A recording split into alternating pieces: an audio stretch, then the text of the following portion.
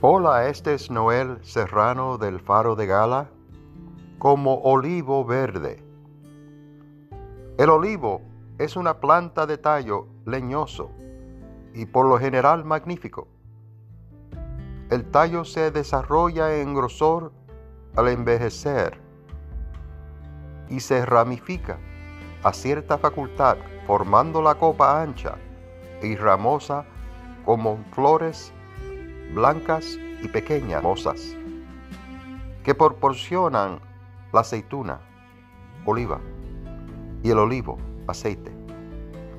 Las mujeres se adornan con guirnaldas con sus flores, y en Grecia los vencedores de Juegos Olímpicos recibían una corona con sus hojas. El rey David deseaba ser como oliva verde. Mas yo estoy como oliva verde en la casa de Dios. En la misericordia de Dios confío eternamente y para siempre. Salmo 52:8.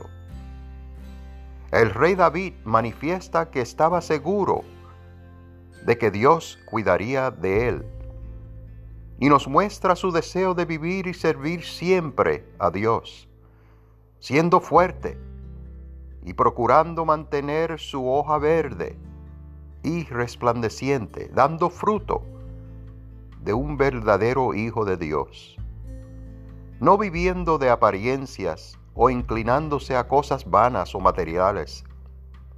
Él deseaba vivir en paz y prosperidad en su vida espiritual, reflejando en su vida la belleza, la fuerza y las bendiciones que solo nuestro Dios poderoso podía dar a su vida por medio de sus cuidados y su amor.